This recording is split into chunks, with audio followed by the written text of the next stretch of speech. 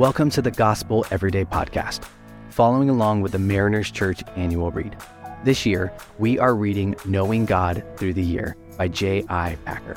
We hope that you'll be filled with fresh insight and joy as you spend time discovering more about our thrilling God. This is going to be a really good week because this week I get to talk about my mom. I'm Justin, the online pastor here at Mariners Church. Welcome to the Gospel Everyday Podcast. My mom was an incredible woman. She passed away a number of years ago, and I've missed her ever since.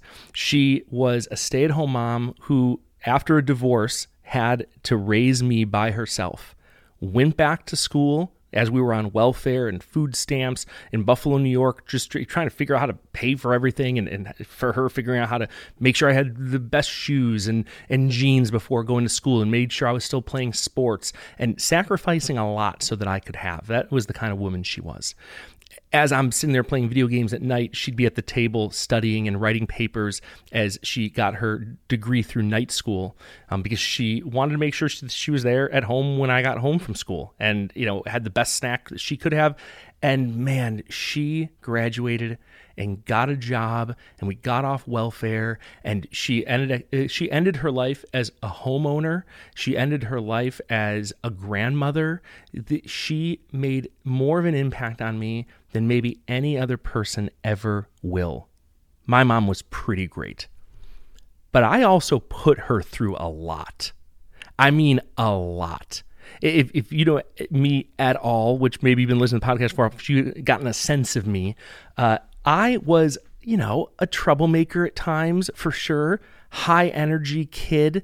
I didn't really like, a lot of rules or listening to, living within a lot of structure. Especially as a young guy, like I'm kind of, busting at the seams to figure out my own path in life. And when I was, a Christ follower, with my mom, we were both followers of Christ through my, very early years and into my middle school years. And then, into my high school years, I started having problems with my faith. And then in my college years, I really wasn't going to church at all my first year of college. Man, did my mom grieve for me during that time. Her heart was breaking for me.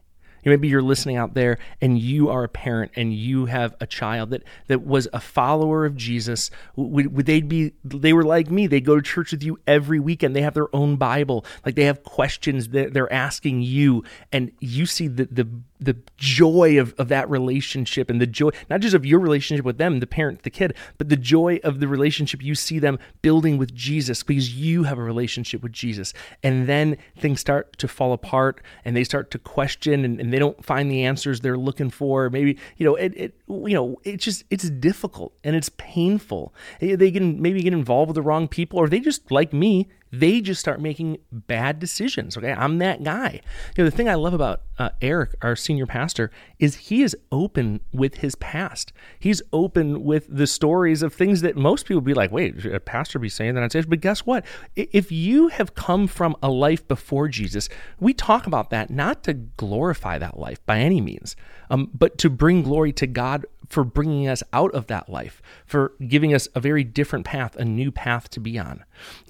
I had such a killer relationship with my mom that I'd be able to share with her the things that were going on, even the really hard things, and that she would not just listen and hear what I was saying, even if she didn't agree, but she would be able to, then afterwards, she'd pray. She would tell me this. She'd be praying for me. She would always invite me to church. She'd encourage me.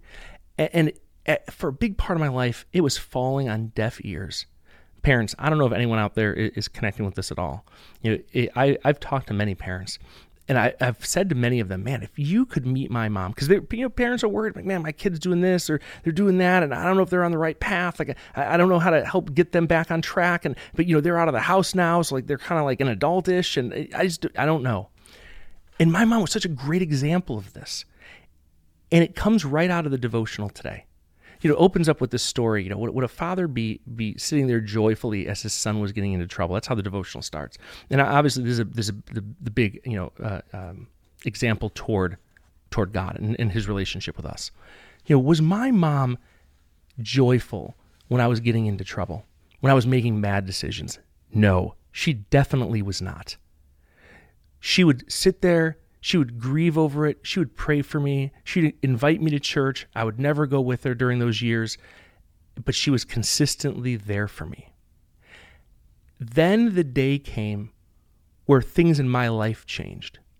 I remember I just had made a string of bad decisions in Buffalo, and literally it was like 2 days later that I went on a road trip with my very good friend, Kevin, who went to Moody Bible Institute in Chicago.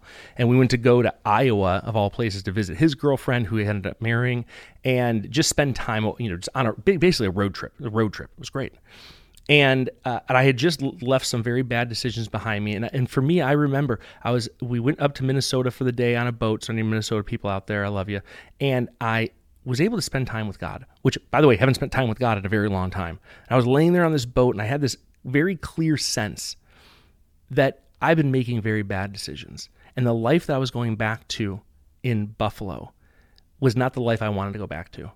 And I had these vivid images in my head of what my life looked like with Christ.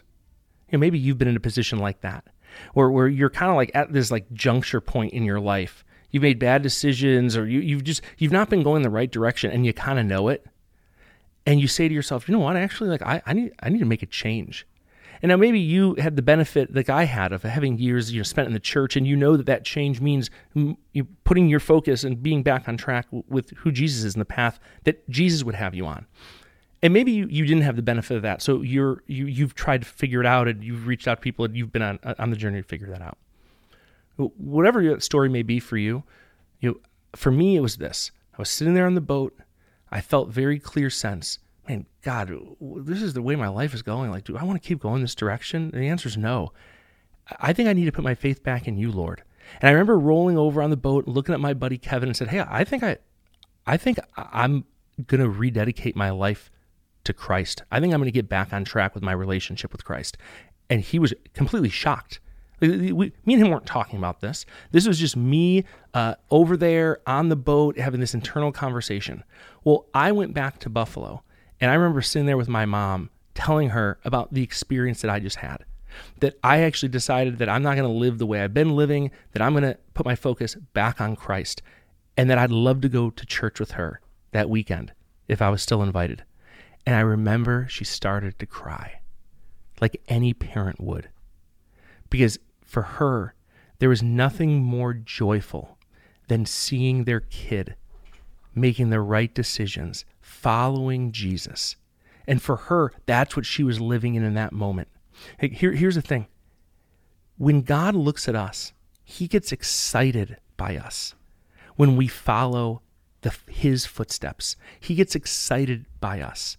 When we're calling out to him, we're praying to him, we're saying, God, you have the answers and we need help, and we're coming to you, and we know you're the source, and you help us. God loves that. It brings him joy. He sings over us. God, who the warrior, the protector, will get emotional and joyful over seeing us follow him. Now, here's the thing, everyone listening out there. I don't know where you are in your placement in your relationship with God or not. I don't know if you've been following Jesus, or maybe you have kids that have been following Jesus, but they've kind of gone a different direction. I don't know what any of that story is. Here's what I know for sure. It is okay to grieve, pray for, long for those you love to know who Jesus is. It is something to celebrate when that time does come. It's the story of the prodigal son. He's coming back down the road thinking like, oh man, maybe I can be a servant. Maybe I could just kind of clean up around the house. And the father runs to him and throws his arms around him. Like, welcome back, son. Put a cloak on him. Put a ring on his finger. Like, my son was lost. Now he's found. There is joy. There's joy from the father when you are lost and then you're found. Parents, there is joy for you, for your kid, when he or she is lost and then they're found. It is okay to pray for and long for them to be on the path with Jesus. Celebrate that when that time comes. And I join you in that prayer. I threw a picture of my mom and me up on Instagram, and you can go check it out at Hey Justin Herman on Instagram. And it is just, when you see that, I mean, it is just, my mom is the best. But also when you see that, it is a woman who walked a road with her kid when her kid was not walking with Jesus. And she had the grit. She had the vision for my future to keep praying for me, to be loving to me, to support me, even when it was not easy to do so. I love that you join us for the Gospel Everyday podcast. I'm Justin. Have a really great day and a great week. We'll talk to you later. Thanks so much for making the Gospel Everyday podcast an important part of your day. Hit that subscribe button if you haven't yet, and we'd love it if you could take a few moments to rate and review the podcast. Tune in tomorrow for brand new content. If you'd like more information about Mariners Church, download the Mariners app at your favorite app store or visit marinerschurch.org.